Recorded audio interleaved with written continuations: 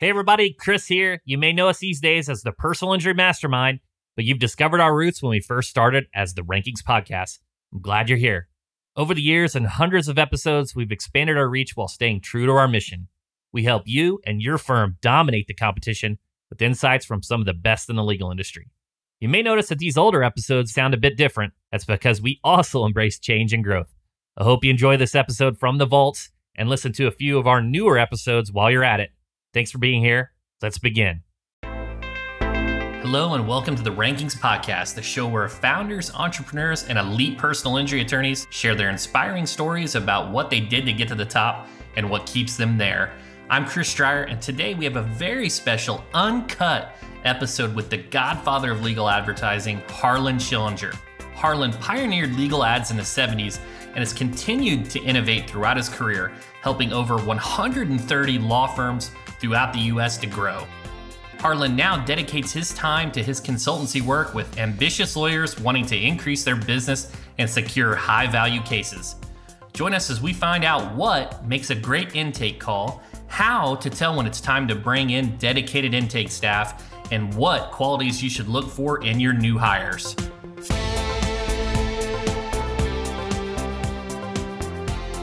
The toughest phone call an ad agency can get is when a client calls and says, my phone's not ringing, or my business is slow, or, the leads are lousy, or what have you. So about, I guess about 15 years ago, several clients came to me and they said, well, give me more leads. And I said, well, what'd you do with the last ones? And they said, well, they weren't any good. And I was building up to understanding that we really owned the legal department, the legal world for many, many years. We didn't have competition. No matter what we put on television worked. There was no obstacles. Legal advertising was in its infancy. But that call that I got really shook me up. I've heard it before. We've had this conversation, give me more leads. But for some reason at that moment, I remember it very distinctly, I said, oh, wait a minute. That's not true.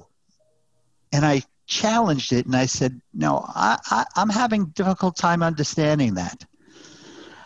The very next thing that I did was record telephone calls from that particular client.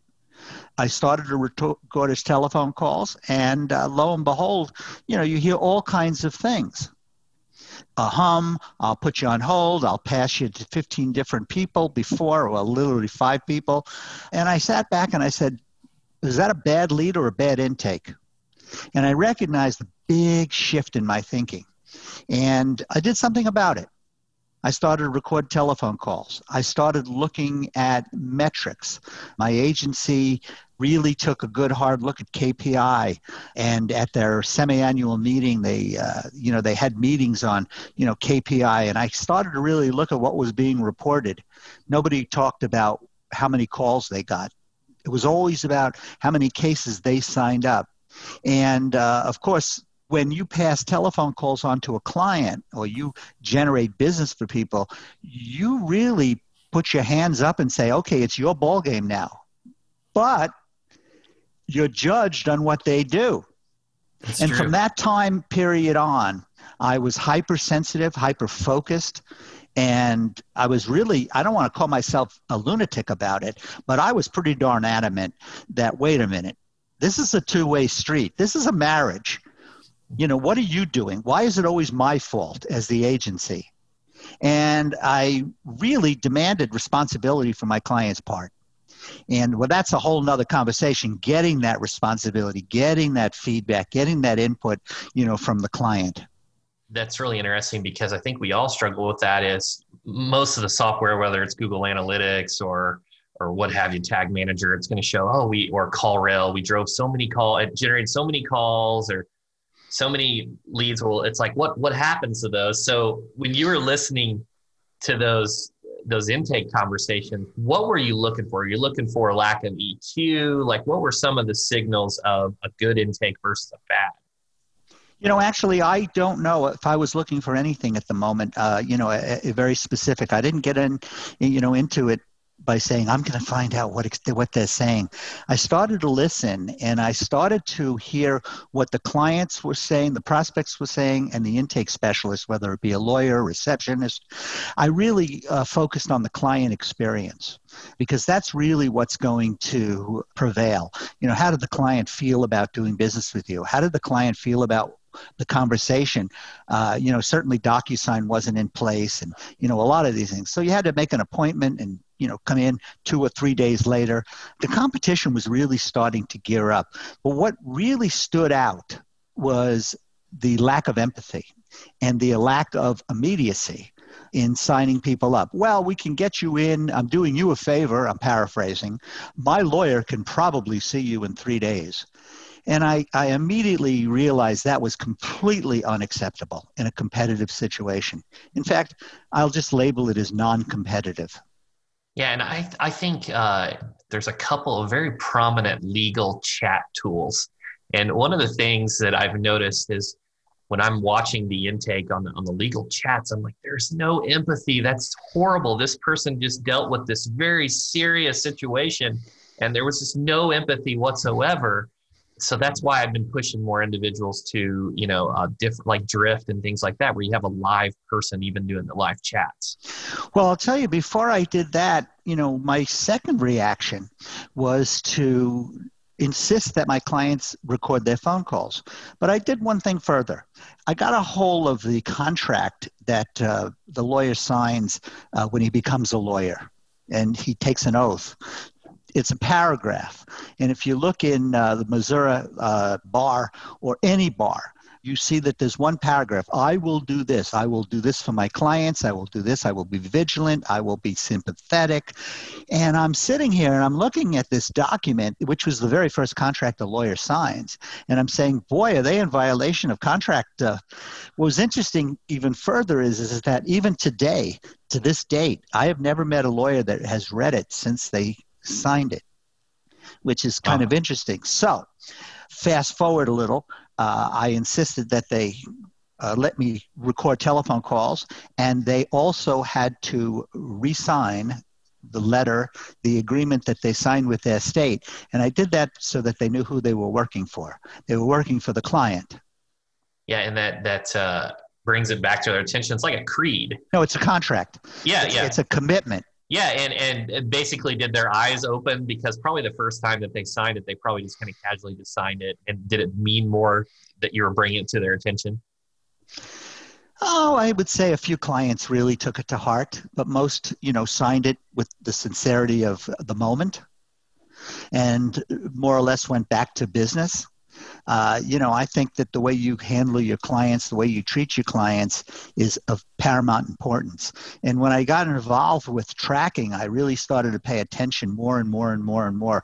Literally about 25 years ago, my agency put together a little sheet that sat at the reception desk of all of our clients, and they did a hash mark on when the calls came in at what hour. And that was, kind of okay, very rudimentary, but it was some type of accountability. It gave the agency an opportunity, and it gave the client to have an opportunity to take a little bit of responsibility. This is before software. This is actually even before computers. And then, we morphed into, more and more, qualified information. And then the other epiphany that I had was that I realized that everybody really had case management. They had case management systems, whether it was needles or client profiles or what have you at the time. On top of that epiphany, I realized that there was very little involved with intake. Having an intake sheet, having an intake protocol was fine, but you put it into this file cabinet, which it is still a file cabinet, and you can't take it out. You can't manage the data. You don't know really what happened. You had to build reports on top of it. And that was terribly cumbersome. And keep in mind, most lawyers still do that because they're naive, they're arrogant, and what you don't know, you don't know. But I was really fixated on knowing, what the particulars are. Where did the calls come from? What calls were good? What calls were bad? I was adamant about understanding the nature of the call, the statistics, because I was an agency that needed to point the advertising beam in the right direction or take it off of a direction that wasn't being very productive. And so I got, over the years, much, much more involved. I really worked very closely with my dear friends at Captora. They were one of the very first people to come up with a great system, Chris O'Brien, who was still really good friends with. And then at some point, I really set out to build my own system. And that was quite laborious, which led to Lead Docket.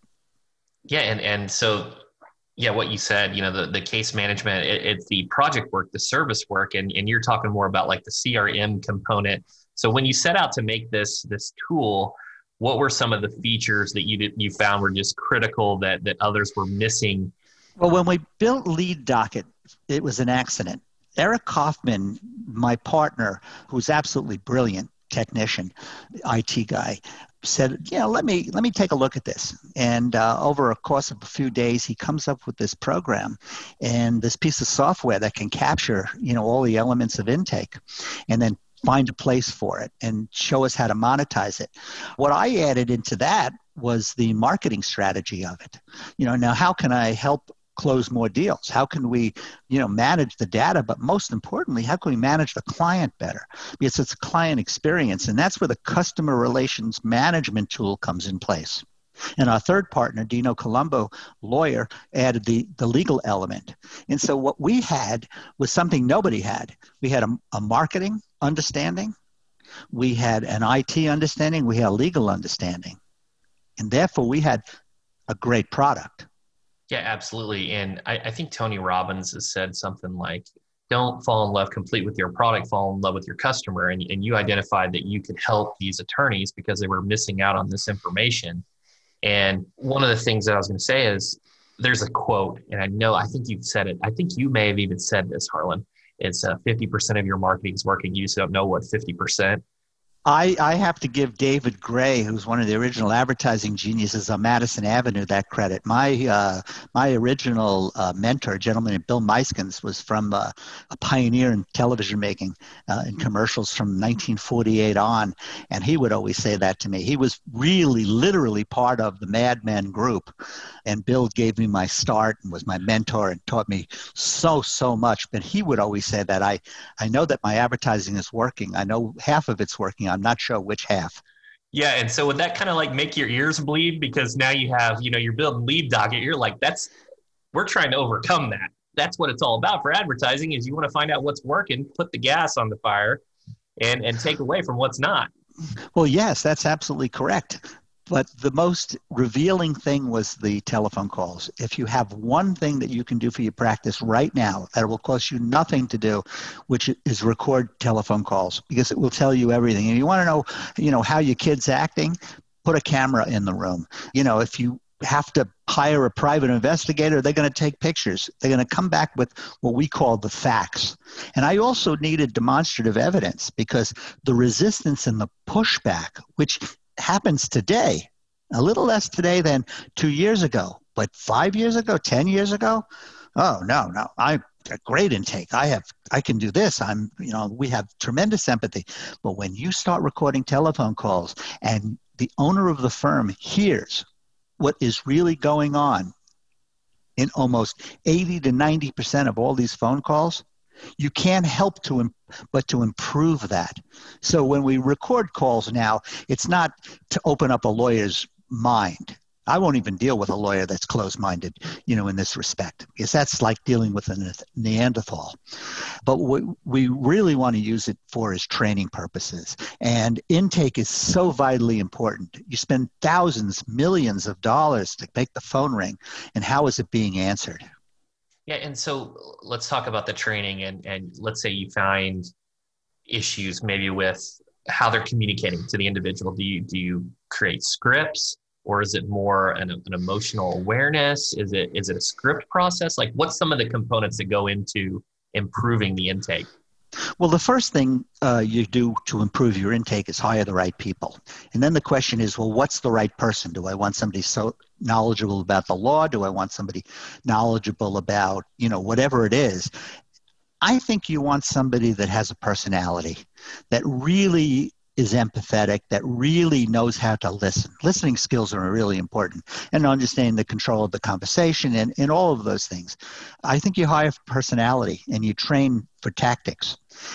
So you really have to start with the right individual that has empathy, that understands what their job is and what they're doing. And then you have to have some kind of a protocol, not some kind, you have to have a protocol, which, for instance, the protocol pops up on the screen, you have a series of questions, but the person that's answering the phone has a choice of how they want to ask those questions. If you're looking for an absolute clinical answer, that's one thing. But when you're spending fortunes of money to make the phone ring, you have to understand how to build a relationship, because it's the relationship that will give you the accurate answers. And all this may sound very cumbersome. I know that lawyers, they want to sail through whatever. They want to be efficient. Just tell me the facts. Well, think about if you were in an accident. Think about if you had to go to the emergency room. Think about when you walk into a clothing store and you say, I'd like to see a size 44. And they say, well, they're over there. How are you treated? And I think that's really what you have to focus on in intake. Coming up with the procedures and the protocol is a heck of a lot easier than understanding how to build a relationship. It's in sales, 80% of salespeople make 20% of the money, and 20% of salespeople make 80% of the money. And it's for a reason, because they understand sales. They understand relationship marketing. That Pareto principle is so true in so many aspects of business. And I would say that probably is one of the most difficult things, even myself, even for just different roles, not even necessarily intake, is to find those individuals that can build a relationship and have those emotional EQ skills. It seems like there's a challenge because we always defer to our hard skills. Like, can I quiz this individual? Can I train them to, have them read the Ritz-Carlton book or Joey Coleman's Never Lose a Customer Again? But some people, they just have it. Well, some people read it and they don't understand it. I think that psychological testing, I swear by Jay Henderson and his, hiring great people, is golden. There's a number of people that you can go to for psychological testing when you have a hire. And this way you'll know what a person's inner skills are, so you can work with them, not work against them. Yeah, I couldn't agree more. And the top graders, Chris Smear, so I think A players, and those are great examples. And let's talk about kind of the transition for a firm. You start out, you got to wear 10,000 hats. You're the operator, the manager, the everything. At what point do you transition to where you have a dedicated individual that maybe just does intake? What's that kind of look for that transition? It's predicated on call volume. It's predicated on the workload. But before you even hire a separate intake person or build a separate department, I think you have to put a process in place. The call is going to come in on my front desk. Now, I will tell you that almost everybody at the front desk treats that person at the front desk as the lowest common denominator. That is a mistake. That is the highest common denominator. In fact, I trademarked ambassador of first impressions.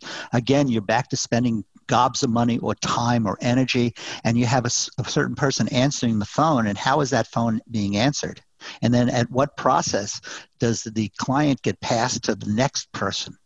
For instance, if you're a sole practitioner and you're just building your firm and the receptionist does everything, is that fair? Is that fair to the client? What happens when somebody calls? Oh, let me put you on hold. Let me get back to you. I'll be right there. I have another call. I'll answer your question. Think about the client experience. And I think the client experience will dictate what moves you have to make.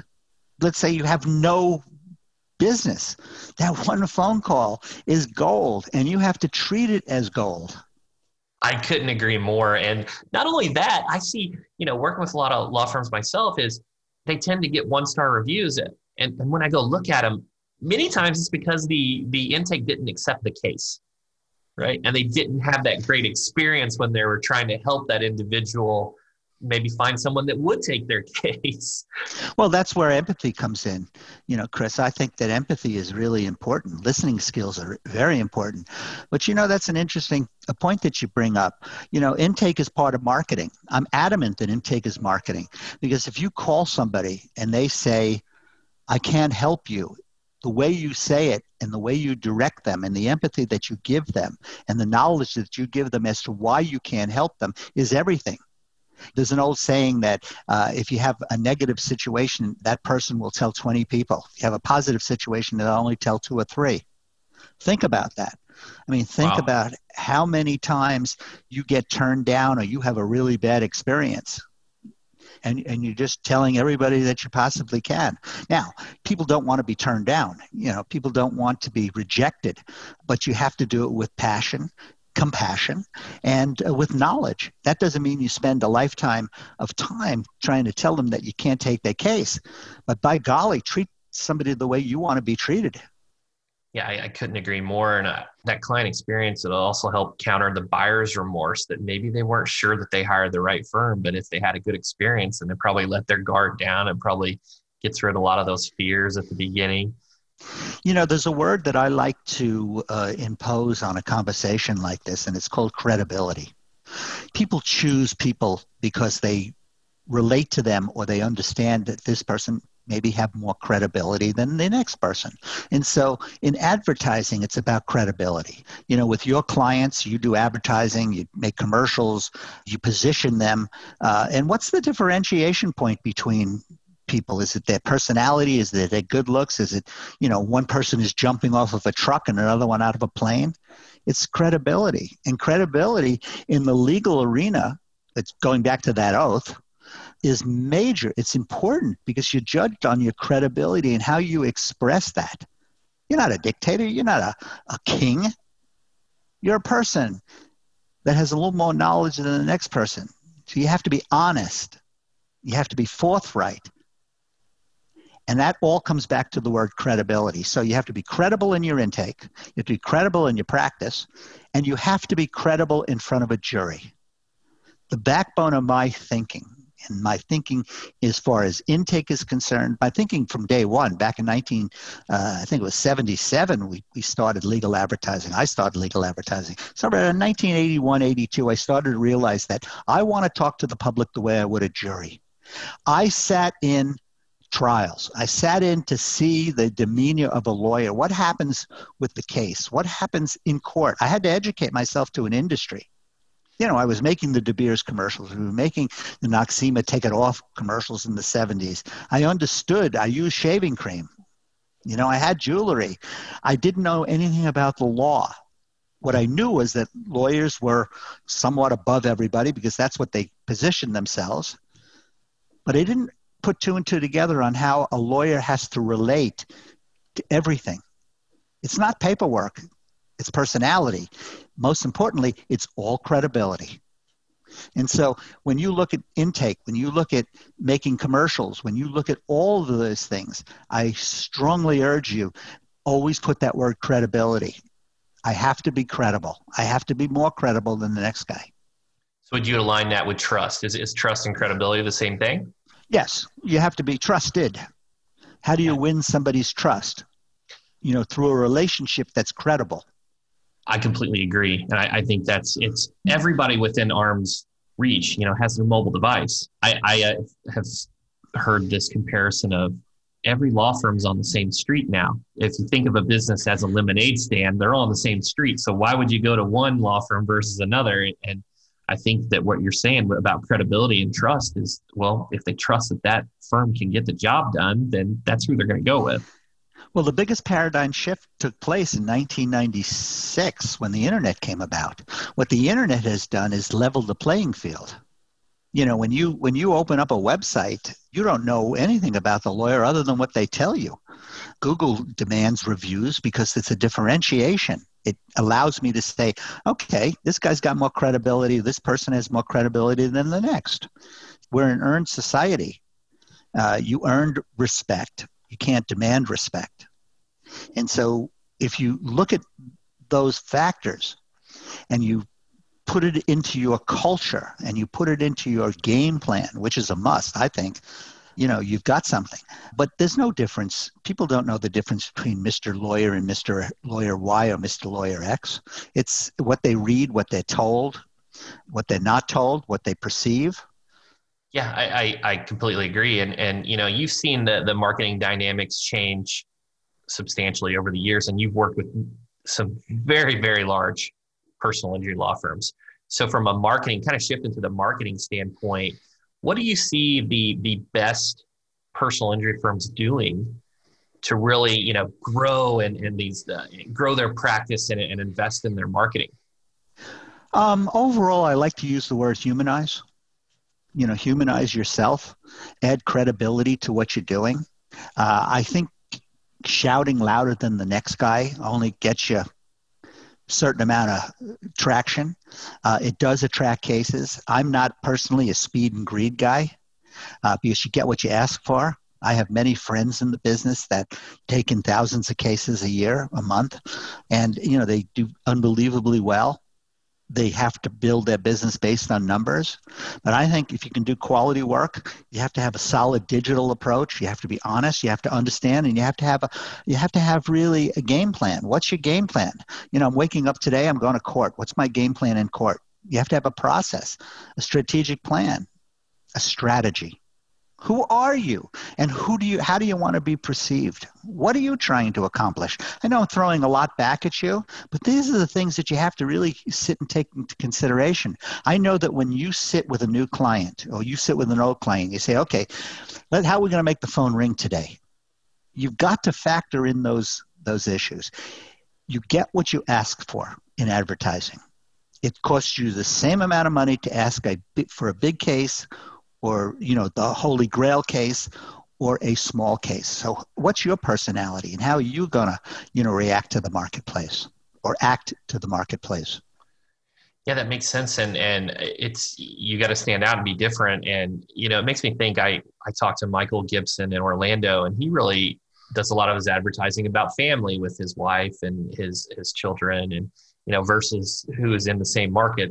John Morgan, where he's a totally different approach, a more in your face shouting type of approach. I heard a quote recently and said something like, the shouting can get them to look, but a good message can get them to stare, or something to that nature. I want you to just think about what I'm about to say. I talk to the public the way I would a jury. Think about talking to a jury. What could be more important in legal? Talking to a jury, you're not going to walk in like a clown. You're not going to try to lie to the jury. You're not going to try to bend the evidence. What you're going to do is you're going to try to relate to the evidence with credible facts. That's how you win a case. Earning respect from the jury box is very important. My backbone and my strategy is to talk to the public the way you would a jury. You talk about Orlando, my dear friend, and I work with Mark O'Mara. Mark is a phenomenal criminal attorney, tremendous reputation, bigger than you can imagine. On the other hand, his dog is always by his side in the office. He's one of the most approachable human beings on earth. After the Zimmerman case, people thought that he retired. Well, no, he was stuck with a fortune of, a stack of bills.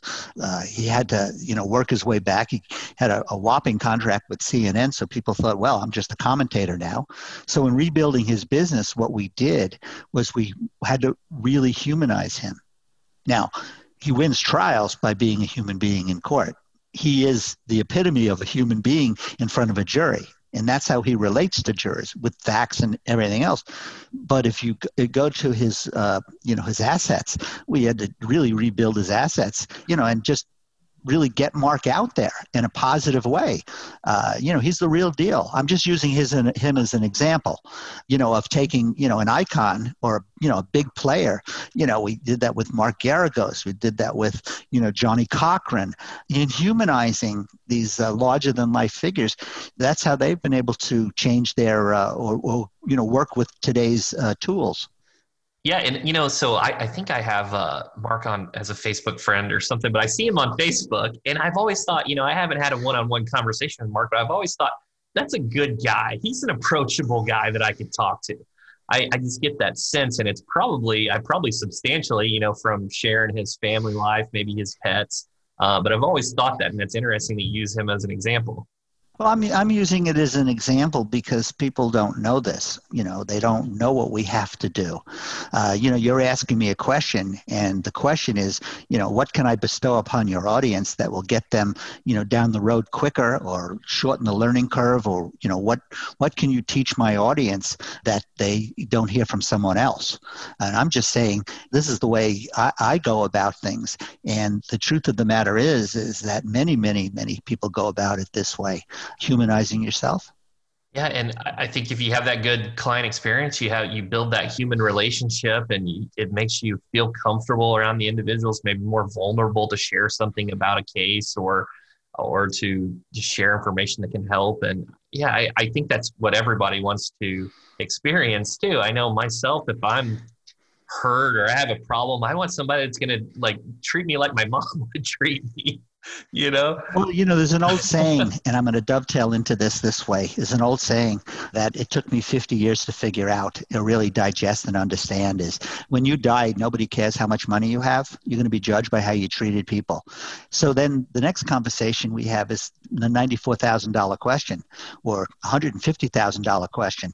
How do you broadcast that, and how do you get that into the public, and how do you monetize that? Is at the end of the day, it's always going to be how you run your business. How many cases did I get? How did I grow my business? I mean, you can be the nicest guy in the world. You've got to corral that and put it towards a business acumen. It's kind of like the intake and conversion. Everything we said is really wonderful. It sounds great. Be kind, be nice, be that ambassador of first impressions. But how do we monetize it? That's really the trick. And paying attention, Chris, is how you monetize it. Understanding process has to be in place because you are a business and you have to treat things like a business. You asked the question, at what point do you, and I'll go back to the original question, what point do you hire somebody to answer your phone when you can't answer it? Or you're not doing a great job. Having lawyers do your intake is a kiss of death. Why? Because all they want to do is argue, and all they want to do is find out what the problems of the case are. If it's a decent case, it sounds like something you want to pursue, sign the case. Yeah, then get to work. With the understanding that I'm going to look into this case and see its merit. Don't argue with the customer, or don't try to figure out how not to sign the case, when the call comes in.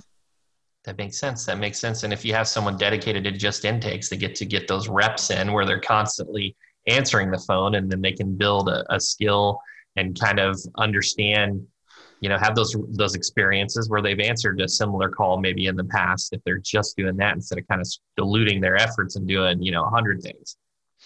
In this age, everything is evolving. You take intake. We had the receptionist, answer the phone many years ago, and it went on to the first available lawyer, then the first available paralegal. And now we send the call to what we call an intake group. It's an isolated group that, this is all they do because they're going to really concentrate on all that. And the next step is, okay, now how do we break our leads down? I think the next phase is, and I've already been doing this for quite some time, is to separate my digital leads from my television leads, or my digital from everything else. And one of the industries that I love to watch is the auto industry. When you walk into a dealership, you're not dealing with the salesman that answers the email. You got a whole nother division of people that are highly trained to know how to deal with an internet conversation. I remember we implemented that in my dear friend Glenn Lerner's practice in Chicago, and it made a world of difference. Our conversion ratio went up, well over 50%, changed 50% better because we had a specialist, and we isolated, the calls. And so there's all different phases of this whole intake process. It's not that simple. It isn't as simple as you asking me a question. Well, where did it all begin? And the question is, where is it now? That is the question. And I think the dealership is a great example, because I know that the moment you step foot in most auto dealers, you get a welcome from somebody, and then they're about to hand you a soda or water before you even take a few steps. So, I think that's one industry that could be modeled successfully in many businesses. And Glenn Lerner, certainly, a ton of intakes there. So I'm sure that in order to be as successful as he is, he had to take that very seriously, because like you said, and I didn't know that statistic, and that's just crazy. It's they're 20 times more likely to give a negative response than a positive. With Glenn's intake, when I started working with him in Chicago, he was taking in about 180 cases a month. We completely, so he said, Harlan, just hang out for about 3 months and then tell me what I have. Well, after a week, I went to him and I said, well, let me tell you what I see. And he gave me permission to change the whole intake procedures, change everything around. They were not using Captora. They owned it. They had it. I made them use it. I put tablets in every one of their intake reps' hands that were traveling. And with the changing of all of that, within 45 days, we went up to 300 cases a month. And he cut the media budget, I believe, by $100,000 a month. And now he hovers somewhere around 500 plus cases a month just in Chicago.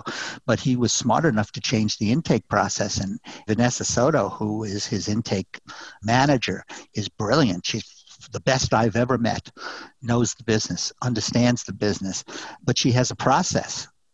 And I'm only using his as an example. So if you take a look at the shops, you take a look at the, what we call the bigger shops, or even the smaller shops, they all have a process and they all have software for accountability.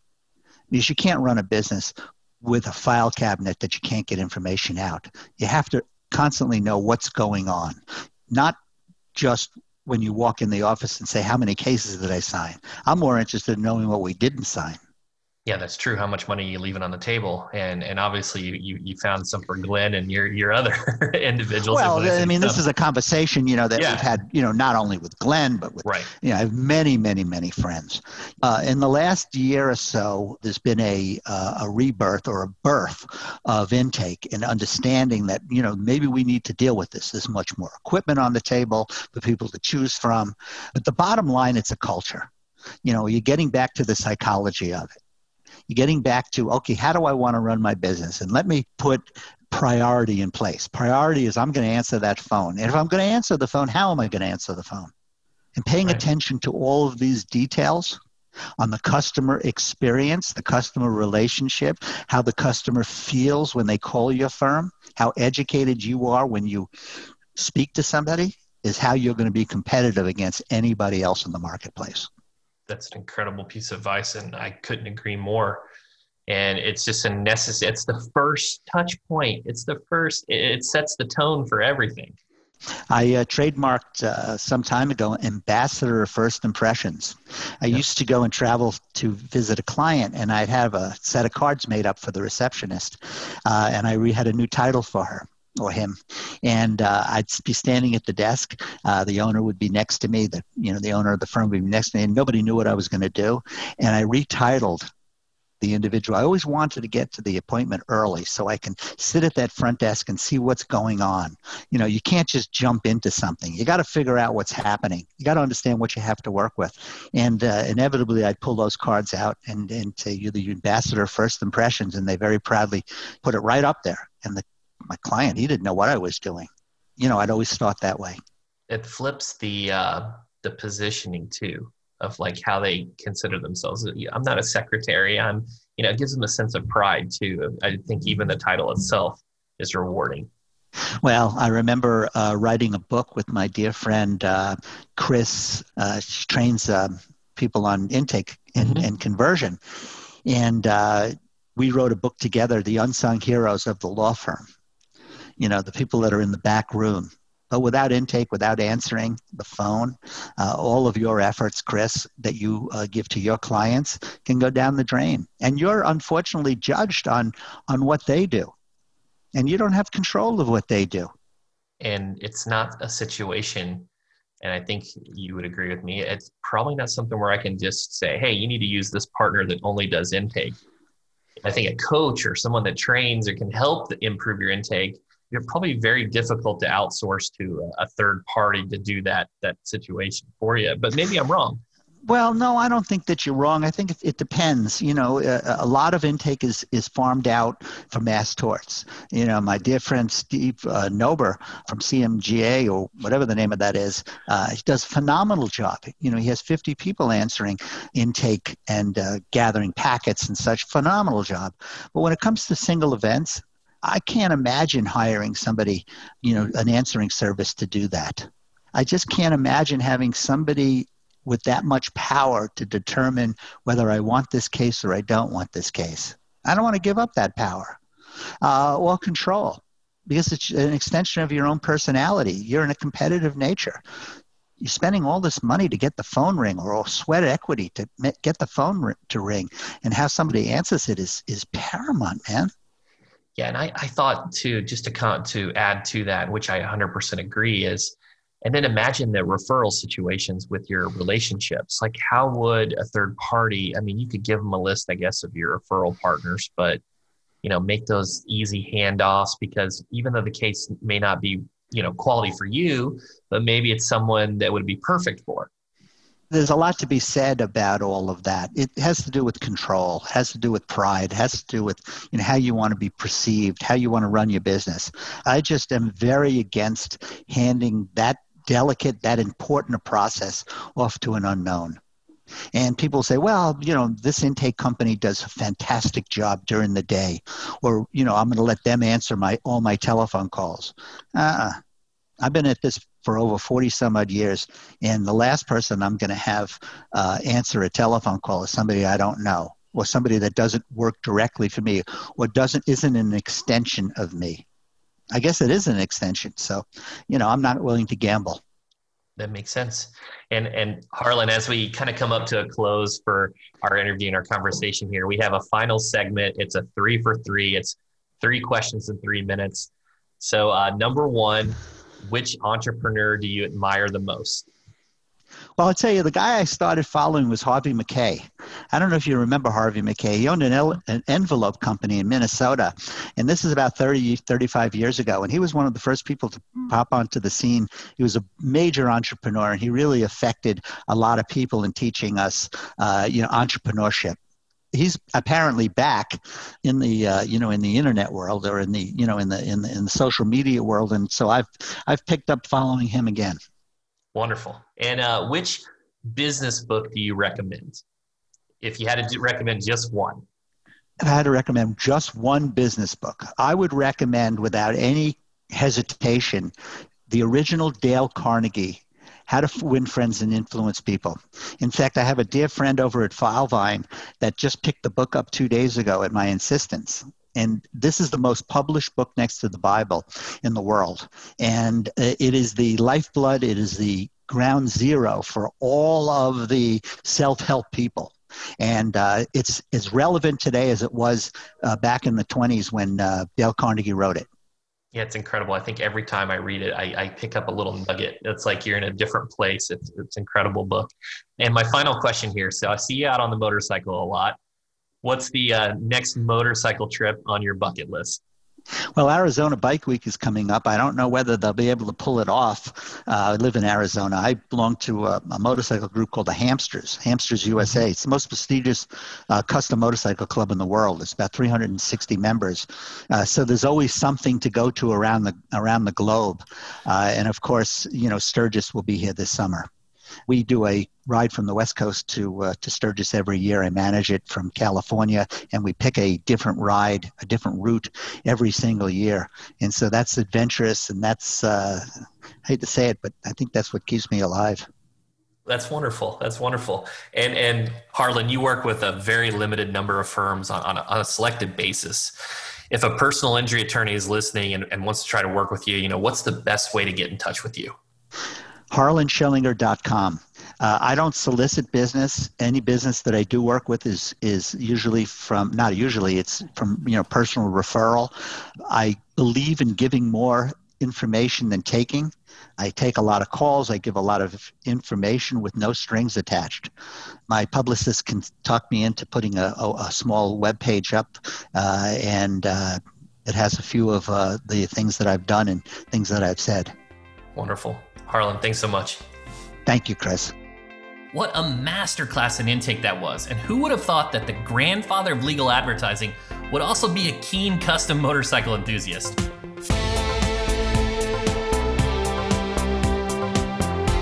You've been listening to the Rankings Podcast. I'm Chris Stryer. A huge thank you to today's guest, Harlan Schillinger, for joining us today. You can find all of the links from today's conversation in the show notes, and we want to hear from you. What do you think are some of the crucial skills all intake staff should have? Drop us a review and share your thoughts. Thanks for joining us. We'll see you next time.